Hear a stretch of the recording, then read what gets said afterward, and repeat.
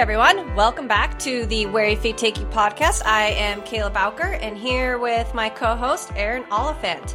I, Kayla, am a professional triathlete, mom to 2 little boys, and coach at Where Your Feet Take You Triathlon Coaching and Mental Performance Coaching.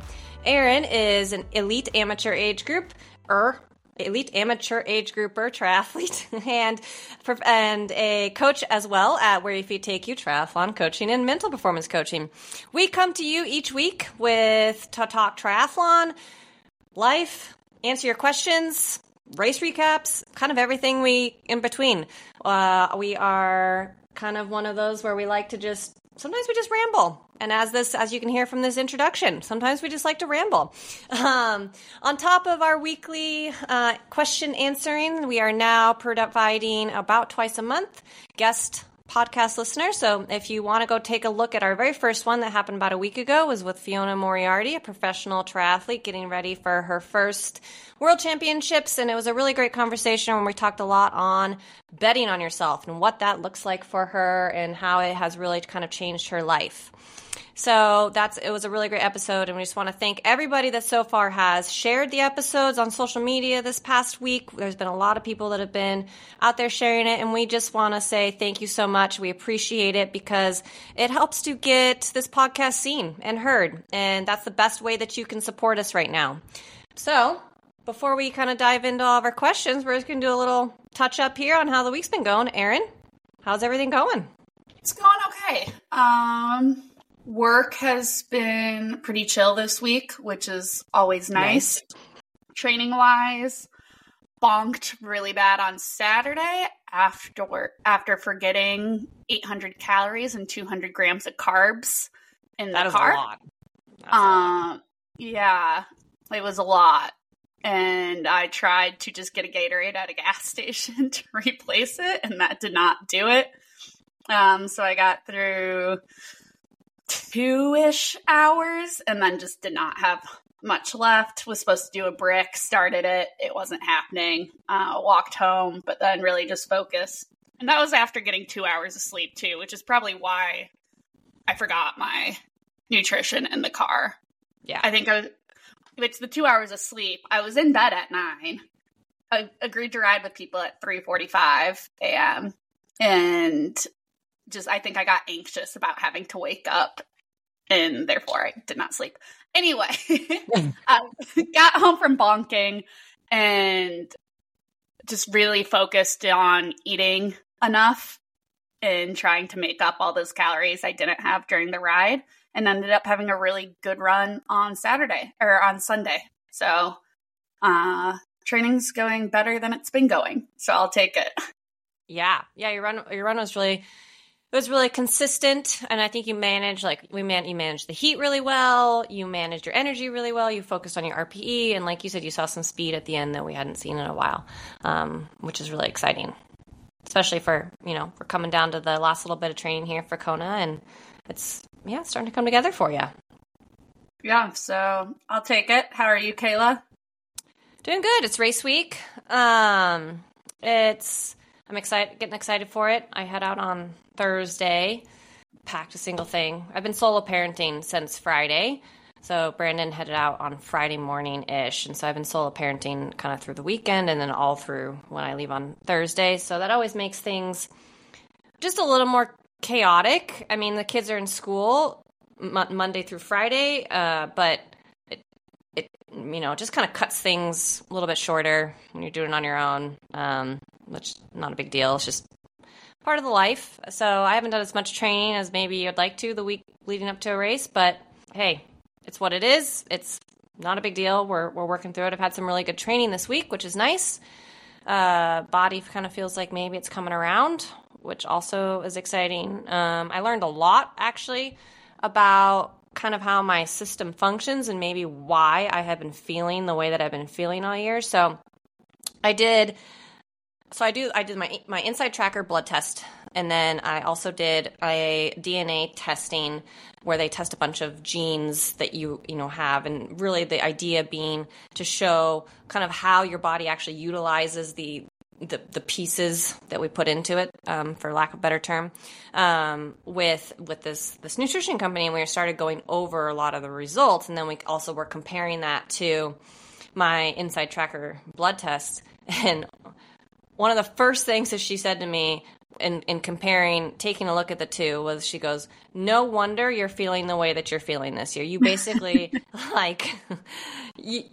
I'm assuming you felt like crap all year. And I said, well, yeah, I really have. I felt something like something's been really off.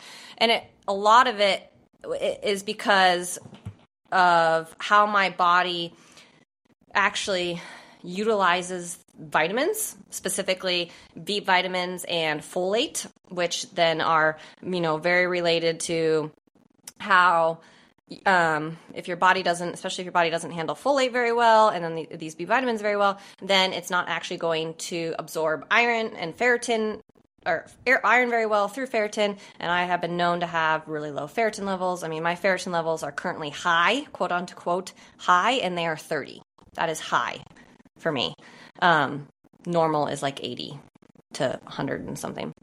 But I have a mutation in one of my genes that means that I'm probably not even going to get this totally correct now. I just learned about it yesterday. It was really interesting. It's basically that my body can only convert 50% of the folate that I either consume through food or any supplements, and which is a B9, which then if I'm not absorbing that, then I'm also not absorbing any B6 or B12, which has directly related to fatigue, mood, energy, etc. And on top of that, my Inside Tracker results showed that all of my B vitamins were extremely low. My folate was extremely low. So not only am I not absorbing it, I just don't have any. So no wonder why. She's like, no wonder why you feel like garbage. Long story short, it was very interesting. Found out quite a few things about, again, my body. Another piece that I thought was really kind of intriguing that makes sense to me is I found out that my body, the gene that they test, and I don't remember the gene, because I'm not looking at it, but there's a gene in there that tells you, like, not necessarily how your metabolism is, but how your body switches between, like, how it burns glycogen, so to speak. And my body very quickly switches to starvation mode. So this gene that I have means that it switches very quickly to starvation mode. So she basically asked me the question, do you ever feel like if you don't eat every 3 to 5 hours, do you feel like you get to the point where you're so hangry that you can't focus, you're cranky, you're angry, you're exhausted, you're lethargic? And I said, well, yeah, that's literally how I feel. And I have these huge dips in, like, lethargy where I have no energy. And she says, yes, it's because your body very quickly does two things. It switches to starvation mode, and then it starts burning all the glycogen out of your muscles because it doesn't know how to burn fat. And on top of that, that means at night, she goes, at night, you are basically not recovering because you're not eating, right, for your quote unquote fasting throughout the night. And so your body is now basically eating itself at night. Interesting. So what are the solutions to these problems? Like, what are you changing moving forward to help with these issues? Couple of pieces is that my nutrient timing, my, like, when I eat needs to be especially for racing and training too, needs to be very spot on. And it's probably one of the reasons why I keep bonking in an Ironman if I'm not consuming enough carbs, because over a full distance race, right, I'm going way past that 3 to 4 hours. On top of that, I'm burning stuff. So one, I have to be very conscious about when I'm eating and making sure that I'm, fueling for the sessions, which we already know, but I have to be even more cautious about it. The other one is I have to start fueling before bed, which is something I struggle with. Like I can't go from dinner until breakfast. I have to eat. I have to put something into my system. So like a protein shake or, yogurt and granola, or toast and peanut butter. Like, I have to eat something, which is something I'm really going to struggle with. Cause it's just the idea of eating before bed. Like, last night I was like, okay, cause I learned this yesterday. I was like, all right, I got to focus on this. And I had a really hard time. I ended up just kind of drinking some chocolate milk because I was like, I don't know what, nothing like the idea of food right now sounds terrible. So it'll be interesting to kind of see how I function through this, but it was very enlightening. It also, it's just, so basically I'm not recovering. So on top of like all these pieces, my body does not flush inflammation. So again, I have an increased risk of holding inflammation on a long-term basis, which is not necessarily a bad thing, but it also is at the same time because it's showing that I can't recover. So I have to be a lot more, I have some vitamins I need to start taking, omega-3s, really important. Like I need to like double dose myself of omega-3s, and I need to start taking B complex, and being really on top of getting protein and carbohydrates before bed. So it's interesting. Yeah, for sure.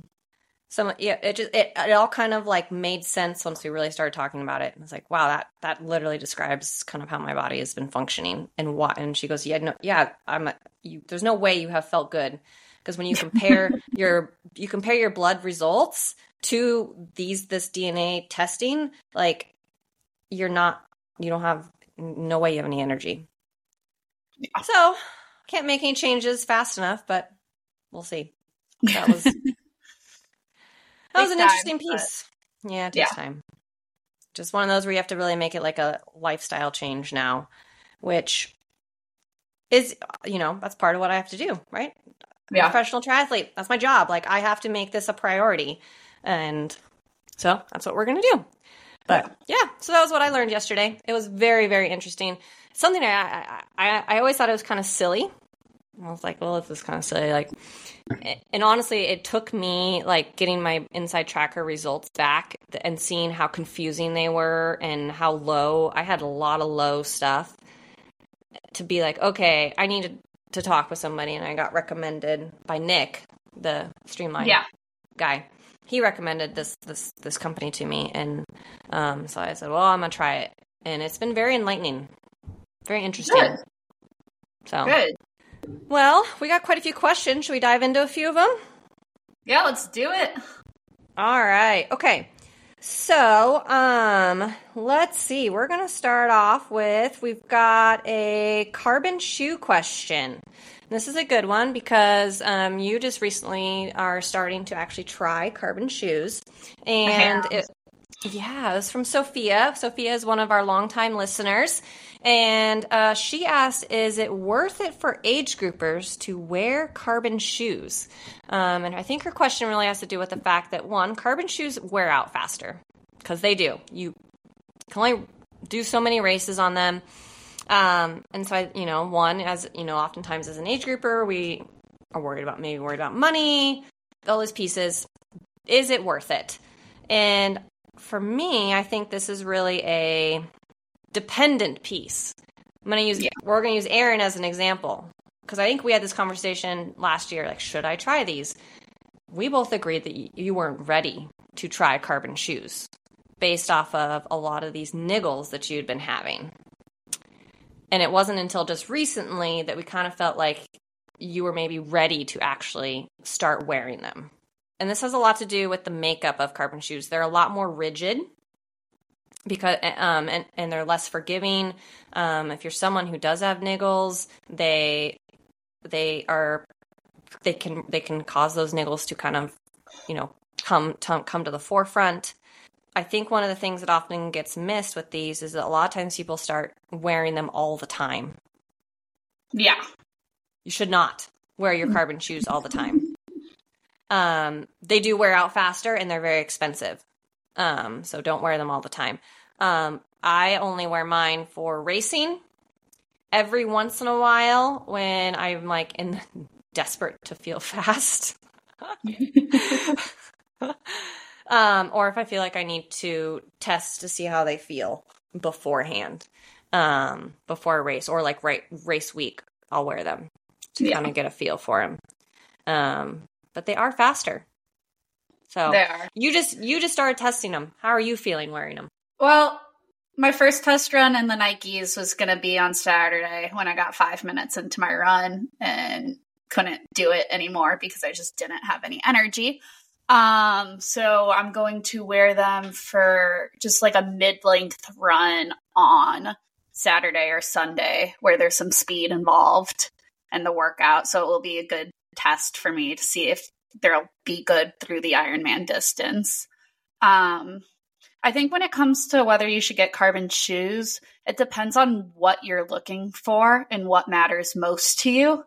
Like if the speed gains from it really, really matter for you, then go for it. At the same time, though, if you're someone who loves being comfortable and you're going to race your fastest when you're comfortable, as I think that is the case for a good amount of people because it's easier to be happy. And I think a happy racer is a fast racer. So then maybe carbon shoes aren't the right thing for you. But if you're looking for that extra 1%, then it might be worth the investment. I mean, I look at swimming, and in swimming, you buy these $450 tech suits that are maybe good for 2 or 3 meets a year. And it's kind of that same idea with the carbon shoes. It's when you're looking for those marginal gains, and whether that's worth it for you and if the money is worth it to you. I'd agree with that very much. And I also think it's really important to look at who you are as a runner. Again, if you're someone who has really bad niggles or injury type pieces, it may not be the best solution for you because there is an injury risk. And just because they are more rigid. I know it's like for me, I have issues. I haven't found a pair of carbon shoes that work well for me yet. They are faster, so I wear them. But I have burned through a lot. I spent a lot of money on carbon shoes this year, a lot of money because I have a hard time finding ones that work well for my feet. Because they are very rigid, and so there are plenty of shoes out there. For example, you and I have both worn a lot of the Saucony Endorphin lines. Yeah. Their Endorphin line, not all of them have a carbon plate in them. Yeah, or it has a very different one, and they are fast. I train in the speeds, and it's a nylon plate, and I think that's a great solution if you don't want to go full carbon. You want a cheaper shoe. I still wear the second edition ones because I have issues with the third editions with Achilles blisters. But the second ones you can get on Amazon for like $90.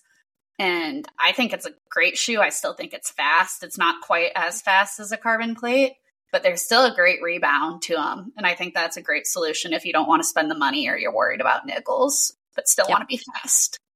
Yeah. So, yeah, in reality, they're fast. They are faster. There is no question about it. I can tell when I wear them. I know I'm faster when I wear them. But I don't think it's necessarily like the end all be all for an age grouper or an amateur, or honestly, I will, even professionals. Yes, it's rare you're going to find a professional out there not wearing a carbon shoe.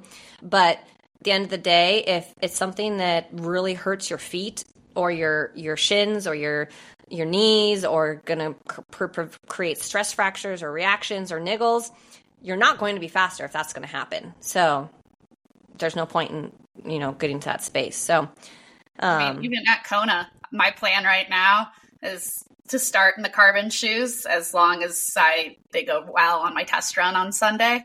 But have my Endorphin speeds in my personal needs bag just in case, because I'll take that comfort if I need it. Mm-hmm. Yep.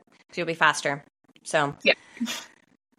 Awesome. Well, thank you, Sophia. That was a great question. All right. We have a question on the difference between a quote unquote real recovery day versus a typical recovery day. And I think what they're getting at is like full recovery versus maybe active recovery, because there is a difference between the two. They are used for different pieces, and they can also look different, for everyone. Let's say a real or full recovery day should be that. Recover. And I'm like one of the worst offenders of this. My toxic trait is if I have recovery days or it's race week, I pack them with things that I maybe thought I don't normally have time for. Like I will take so many meetings that I'm exhausted by the end of the day, or appointments. It ends up not actually being a full recovery day, because I'm so tired mentally and drained. So you definitely, a recovery day is exactly that. It needs to be a recovery day. You need to eat, hydrate, and rest to the extent that you can. Now, you can do fun things to, maybe you take your kids to the pool if you have children, or you go for a walk with a friend, or coffee dates, or, but recover. Whereas active recovery days, those look a little bit different. I had one yesterday. Yes, you did. So they can be short swims, easy bike, maybe a lift.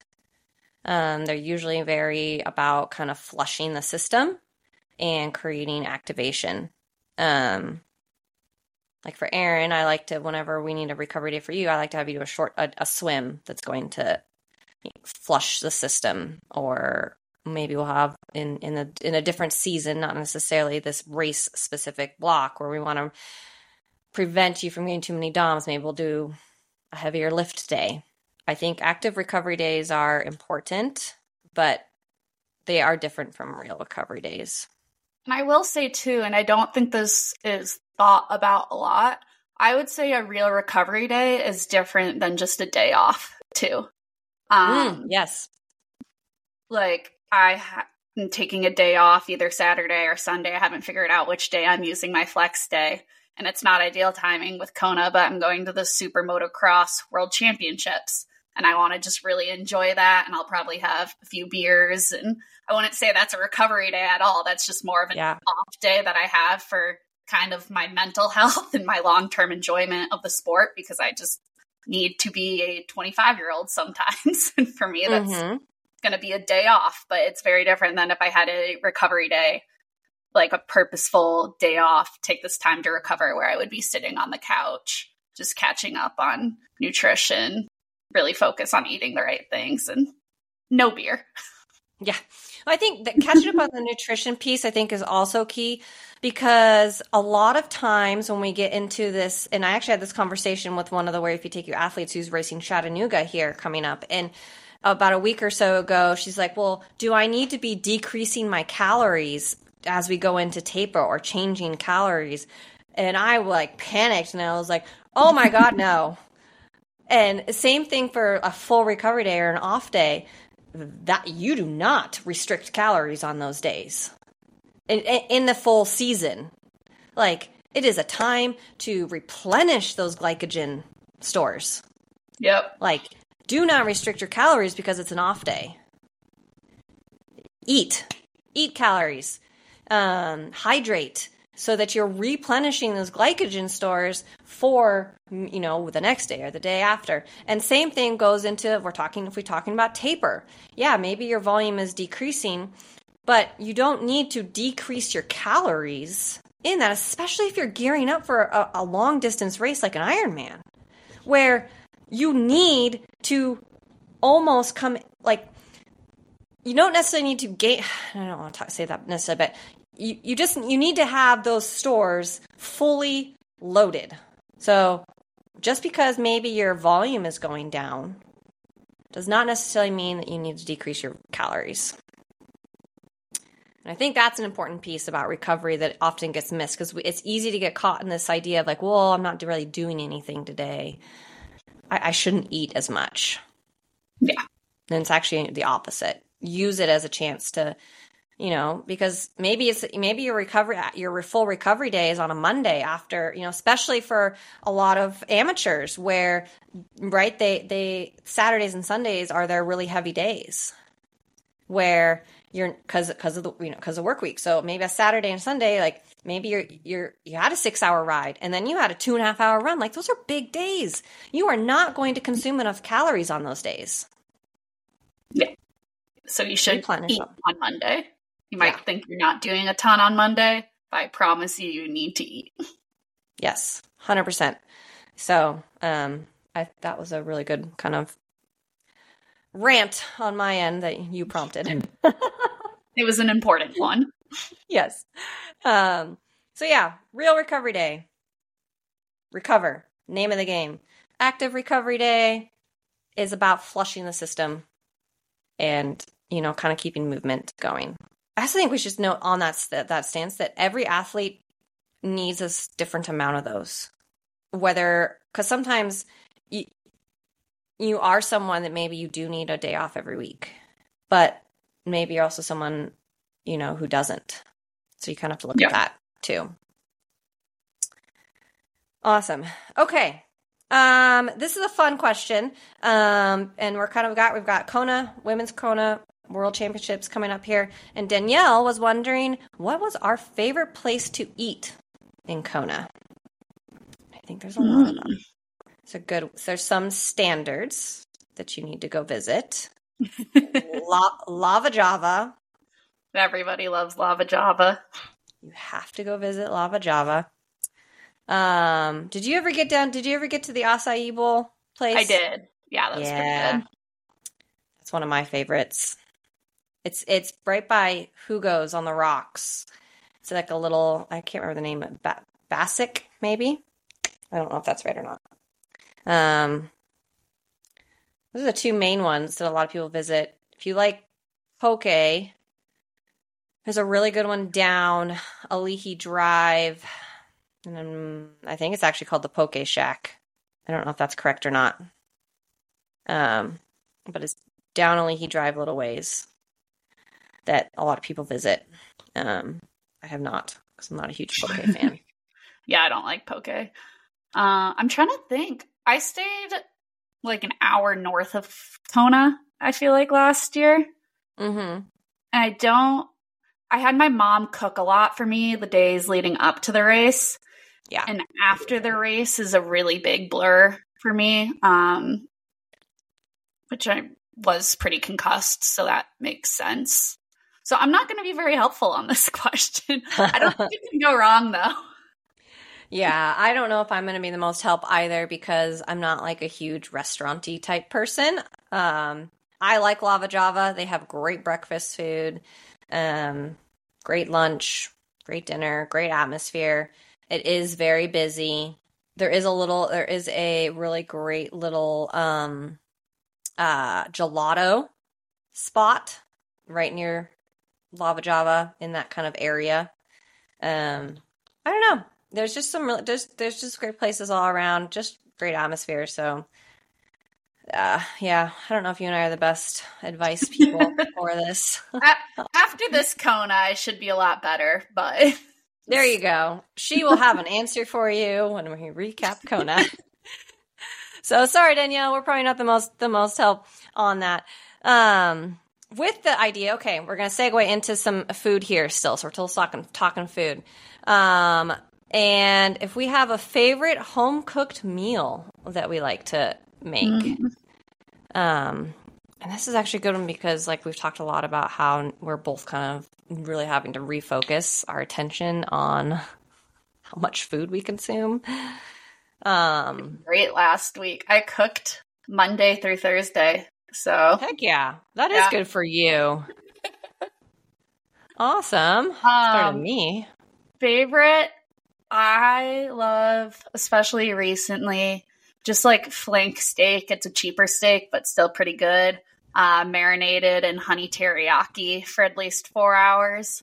I'll throw that in the oven on broil for, I think, like 6 or 7 minutes each side. I'll do that, and then I'll do some roasted potatoes in the air fryer, just with some olive oil, rosemary, and garlic salt. And then I like to pair that with some broccolini, some butter, garlic. That sounds good. I'm kind of the same. Basically, all of our meals we do something on the grill. I make a salad, and then we have like rice or sweet potato fries or something along those lines. Though last night I made this honey sriracha salmon bowl that was super easy and super delicious.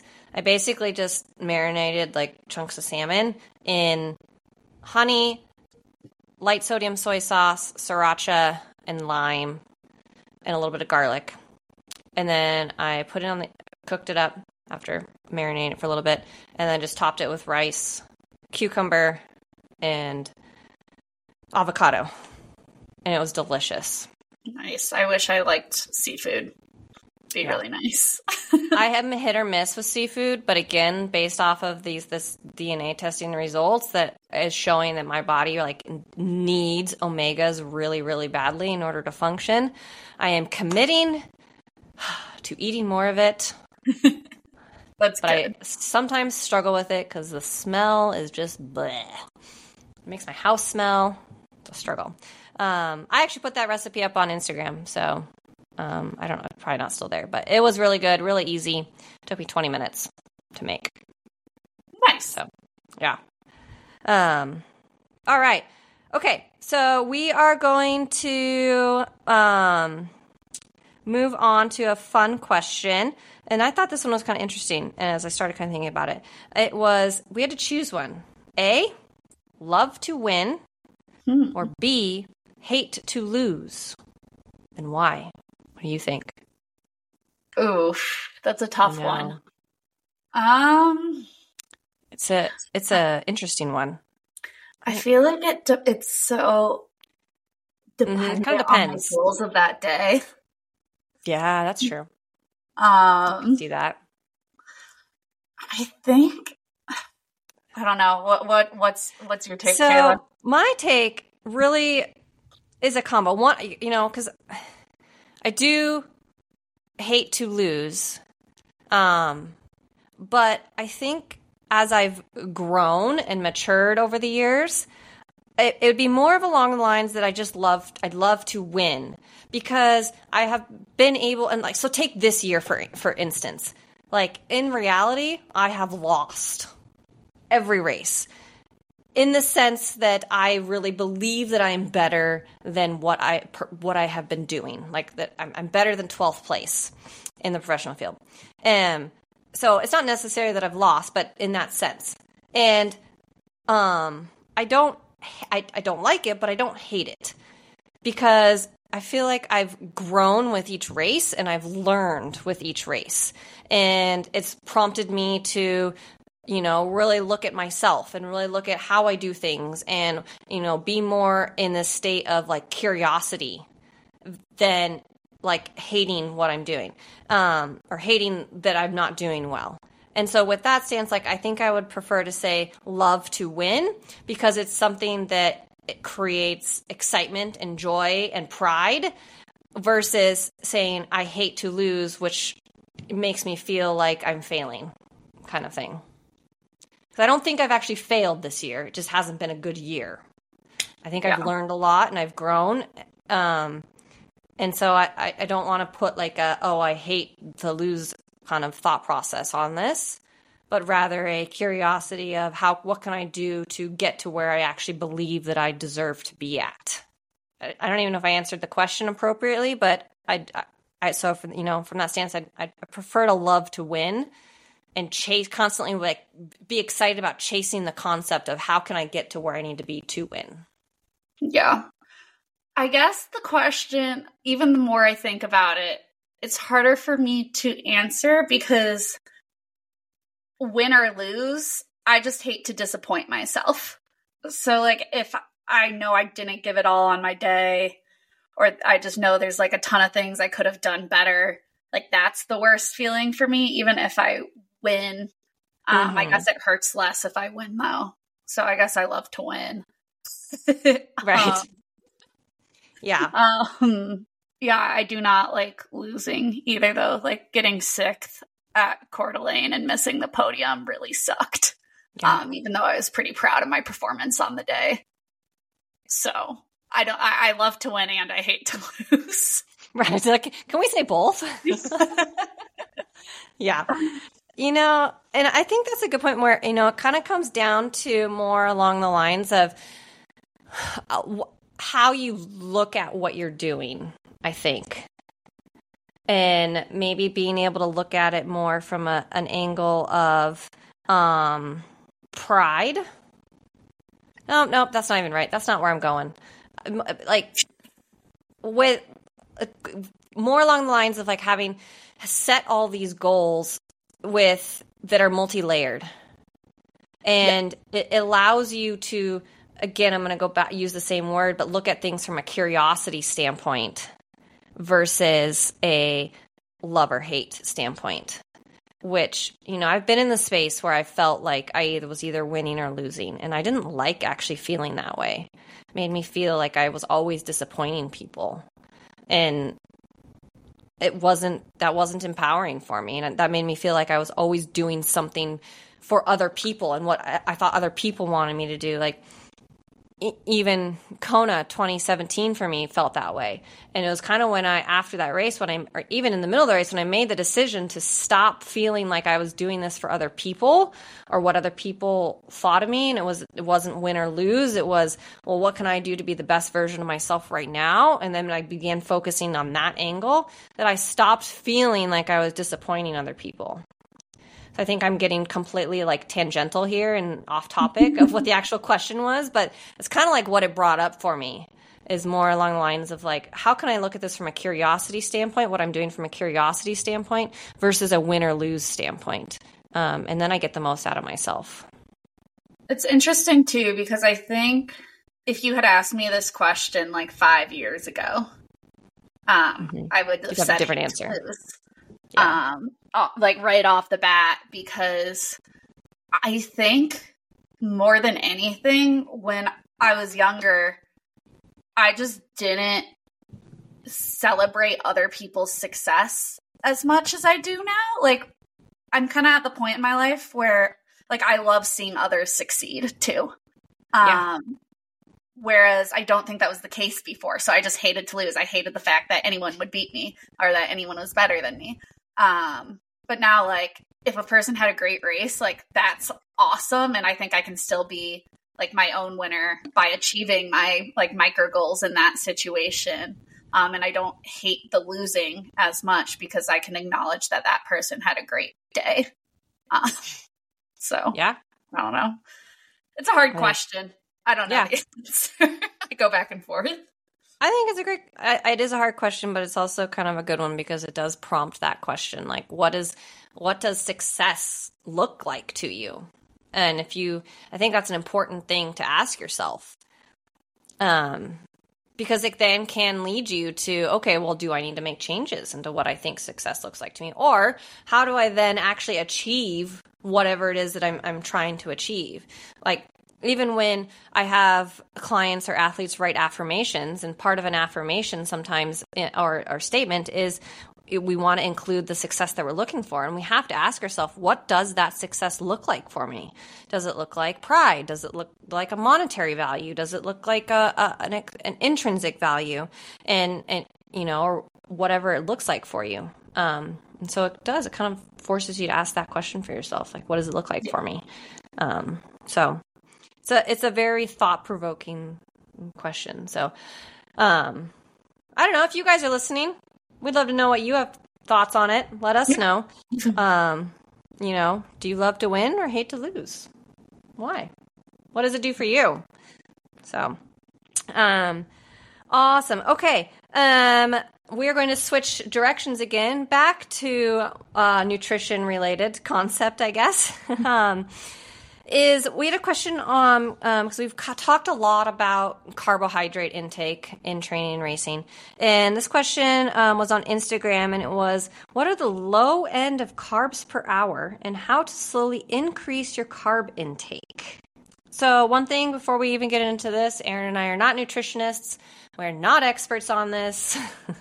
We merely, again, with everything that we do in this podcast, we are sharing our journeys, our stories, our learning as coaches and athletes over the years. And so same goes for this. But I think you and I are both very much in the same camp. Carbohydrates equal energy. Mm-hmm. You got to consume them. And science is now showing that we do need to consume, more than we even thought. Even a couple years ago, it was, 50, 60, 70, maybe 80 grams of carbs per hour. I now think that 80 grams per hour is probably your low end that you should be consuming. I don't know. And I want to specify, in a situation in which you are training for kind of optimal performance and or long style endurance type events. Now, because if you're out there, if you're someone who listens to this and you're very recreational and you're just going, you like to go out for, 3-hour rides that are just, cruises, that's a different concept. And you may not need 90 grams of carbohydrates an hour to do that. Mm-hmm. But if you are out there trying to perform to the best of your ability in something like a 70.3 or a full distance or a really long gravel bike ride, you need carbohydrates. And you need to train yourself to be able to absorb them. You've increased yours kind of over this time frame. Did you find that there was a way that helped you to slowly increase that carbohydrate intake? Because even a year ago, you weren't taking in as many. We had to kind of get you to do that. Yeah, I think like during my first Ironman, I was about 65 to 70 grams of carbs per hour on the bike. And then maybe 50, 40 on the run. And I think you just start slowly increasing it until your body gets used to it, and just keep increasing it over time until you get to a point where you feel like you're not bonking, that you have steady energy the whole time. I think it's going to be different on the person, what intensity you race at. I mean, like you can say, oh, I'm going 100% intensity all the time. But for an Ironman, I think that red line is different for each individual and how much you've raced it. So that carb intake is going to have to be a bit different. I think it depends on your body's ability to use fat as energy. So like as Kayla was saying, Kayla's body doesn't do that at all. I actually think mine does it pretty well. So it just kind of depends on the individual. But I'd say, yeah, along Kayla's lines, I wouldn't try and go less than 75 grams of carbs per hour on the bike on the run. In reality, as I found out with Tremblant, I did 140 grams of carbs per hour for the first 2 hours. And it's the only bike ride, the first Ironman bike since 2018 that I haven't bonked.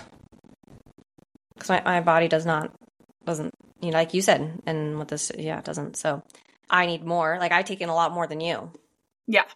And technically, I'm a smaller human, right? I'm not as tall as you. You are. We're a different weight. In reality, like if we went by that guideline, I should have to take in less than you. But I actually have to take in more because my body does not burn fat. Yeah. So you have to like look at those pieces. Well, and mindset wise, like I know I'm not the smallest triathlete by any means. I'm not big either, but I very much have a swimmer's body. And I think mentally on the bike too, though, I'm like, hey, my body's got a little more fat than the average like marathoner body does to burn. But it's true, like my body does use fat, I think, pretty efficiently. I've never gotten that tested, but just from paying attention to how my body responds to different like nutrition stimuli, I think it does. And you kind of learn that as you go. So I think what we're both saying here is practice it. We said it in other podcasts. Practice it. Try other pieces. Do not wait until the last bit of time frame. Do not wait until your first 6 hour ride necessarily. Like, don't wait for race day to try these things. Yeah. And I will say, I get that nutrition is expensive. I think one bottle of nutrition costs like $7 or something. So each ride would technically be $28 of fuel. So if you're not wanting to do that every time, just find a different source of calories during training too. You definitely want to try it at least once before race day. And you definitely want to hit your calories and carbs each ride. But if you need to stop and eat a sandwich because that's just a more financially feasible option for a year of training, I think that's okay too. But you really don't want to get yourself in a deficit. That's a little off topic, but no, but it's a smart, because it is expensive. besides the carbon shoes that I have bought this year, I think I spent the most money on nutrition, like by and far. I mean, the feed, I have literally probably kept them in business this year. Them and Amazon. You're putting a lot of time and energy into this. You want to optimize you too. And carbohydrates equal energy. I will say it every time. Got to consume them. So, awesome. Okay, we have probably time for a couple more here. This is a really great one. We've talked about this a little bit, but not in a while. And it was things to consider when making a race schedule / calendar. And this is a good one because you and I, now that I'm now in the professional circuit, I look at it very differently than I did as an age grouper, but you're still in the amateur field, and so you look at it one way. So I think this is a cool kind of one to discuss. And I think it's kind of different for everybody. Number one, I think you have to ask yourself, like, what is my actual goal for what I'm trying to achieve for the year for racing? Is it just to have fun? Is there a bucket list race that I want to do? Do I want to qualify for something? Do I want to try something new? Like, do I want to try my first Ironman or my first 70.3? So you have to start there and ask yourself those questions. And then you kind of build around that. Yeah. I think the next step from there is just looking at your calendar year and what works with your life schedule. Like, I think I mentioned it last week that my work schedule in June and July is crazy and it does not allow for much time for training. So a June, July, August, September Ironman does not make sense. Not in the cards for me. It just does not make sense from a health level, a like stress level, a preparation level. Like none of it would make sense for me. So then I kind of look at the year, which races work really well around that. So like an early season race for me. So I'm doing Ironman Texas next year because I know that will work well with my schedule.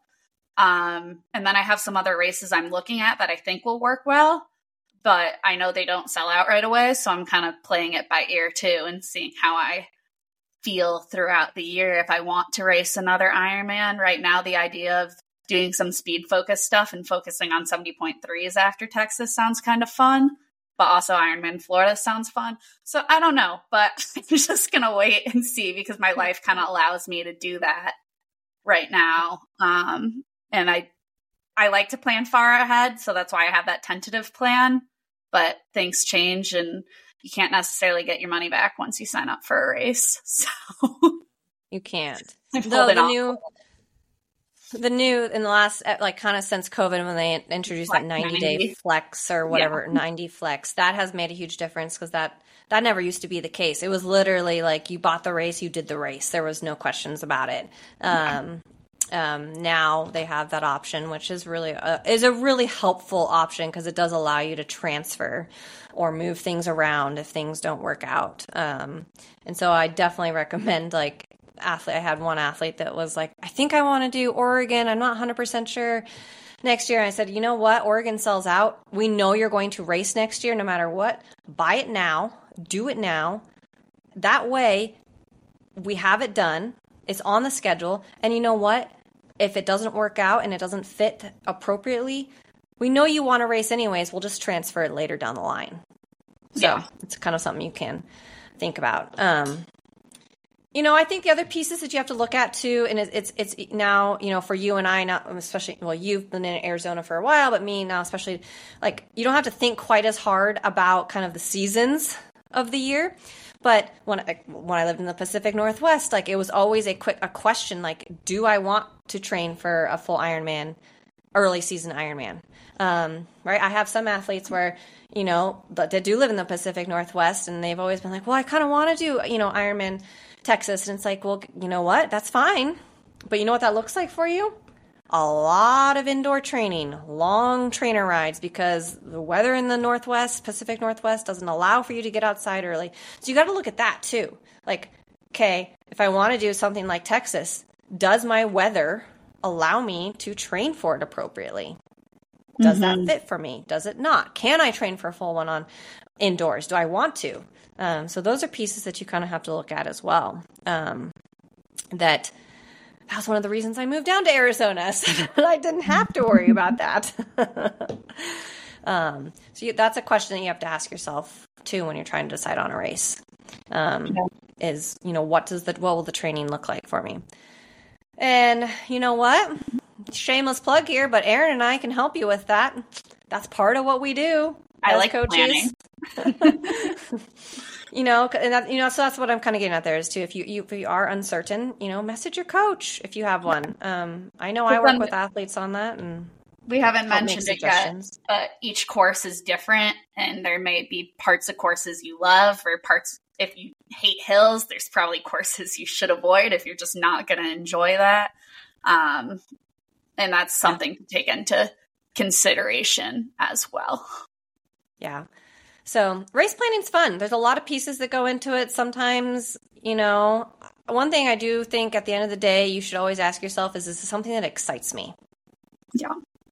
Because then you're training for a long course triathlon. Honestly, triathlon in general. I should stop saying long course. Triathlon in general. Sprint, Olympic, 70.3, full distance Ironman. It is hard.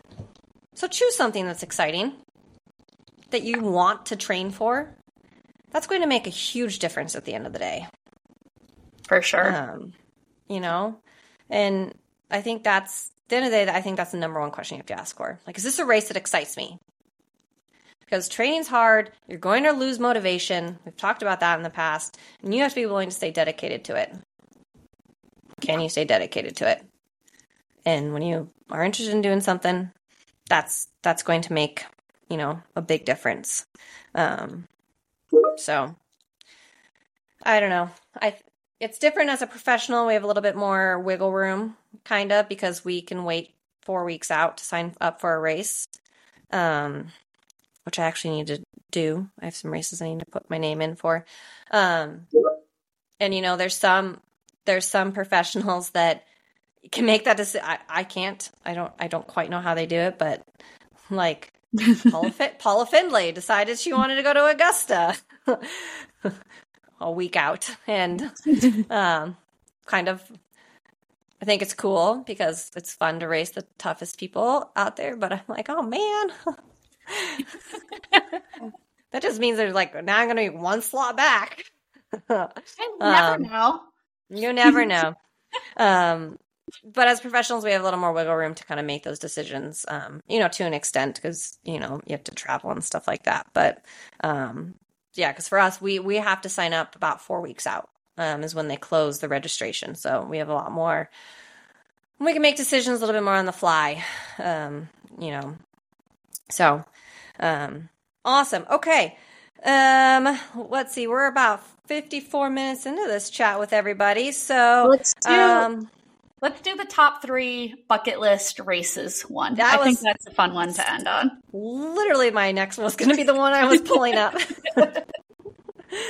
Yes, I think that's awesome. Okay, you go first. What are your top 3 bucket lists? I think Ironman New Zealand. Ooh, yeah.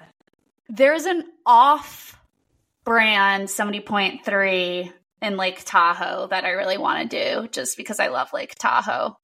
But it is like a June race, so it's going to be a little bit until I'm able to do that one. And then, I don't know, Ironman Switzerland, maybe? Ooh, yeah, that's on there. That'd be a fun one. That one looks beautiful. Looks so pretty. Yeah. Yes. Okay. Those are good ones. Yeah. I crossed off one of my bucket lists by racing at Mont Tremblant this year. So that was a bucket list one for me. I had always wanted to do that. And so now for me, I've kind of raced all the bucket list ones for the most part in the United States. So I think I want to still keep Lake Placid kind of on there, but it's never been a high level bucket list one for me. I would love to race in Europe. So Switzerland, Frankfurt, Ironman Frankfurt is high on the list. New Zealand, I'd love to go to Worlds next year in New Zealand. That would be really cool. I've heard really great things about Ironman Vitoria, which is in Spain. Okay.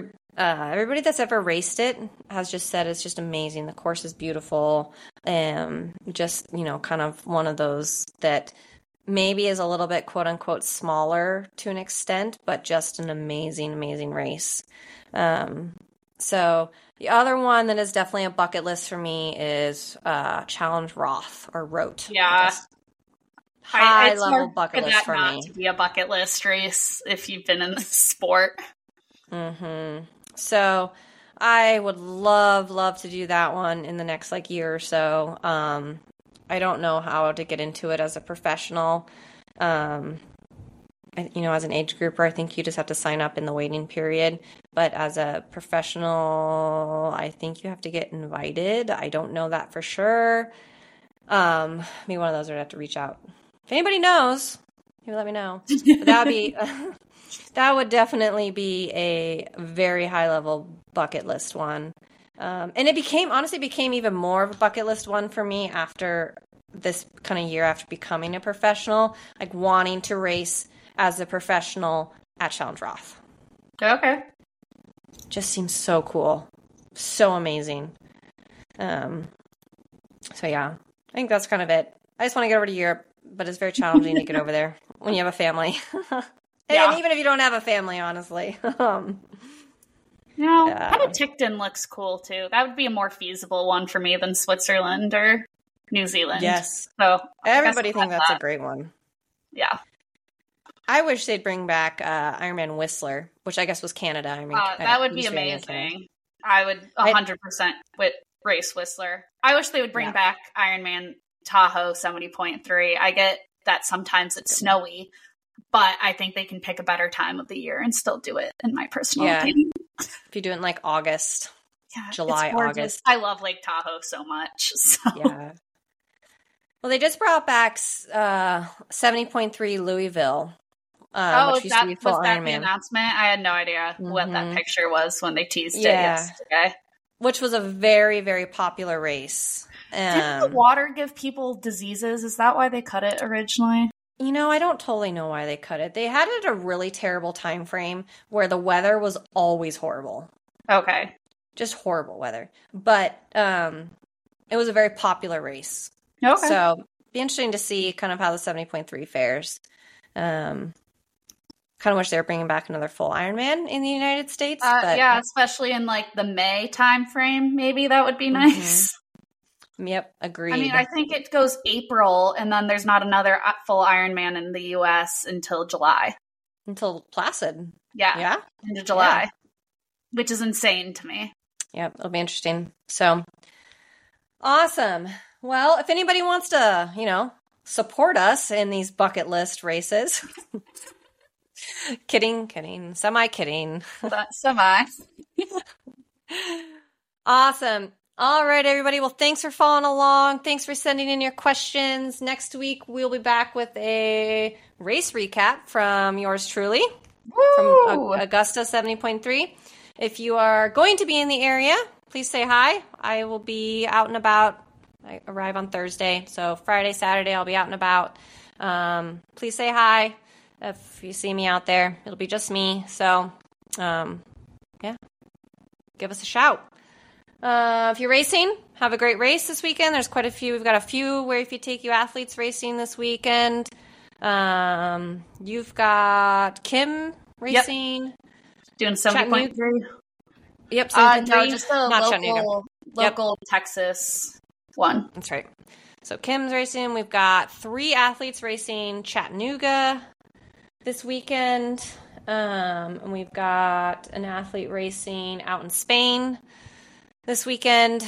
So, a lot of fun racing for the Where If You Take You team. So, if you see them out there, give them a shout. Otherwise, happy racing, everybody. Happy training. I love looking at people in the Where Your Feet Take You kits. Everyone looks so good in it. I know. I will say, as I started Where If You Take You officially as a business 7 years ago, and that was kind of a piece that I always wanted, was people that wanted to be part. Like, I wanted to create a team that people felt like welcomed to and a part of, and wanted to wear the kit, wanted to wear Where Your Feet Take You, the logo on it, and to finally kind of be there for me, like, is just, it means so much to me. So it's like, to get these pictures and see people out there wearing Where Your Feet Take You on their kit is just really heartwarming. A lot of pride for me, a lot of excitement.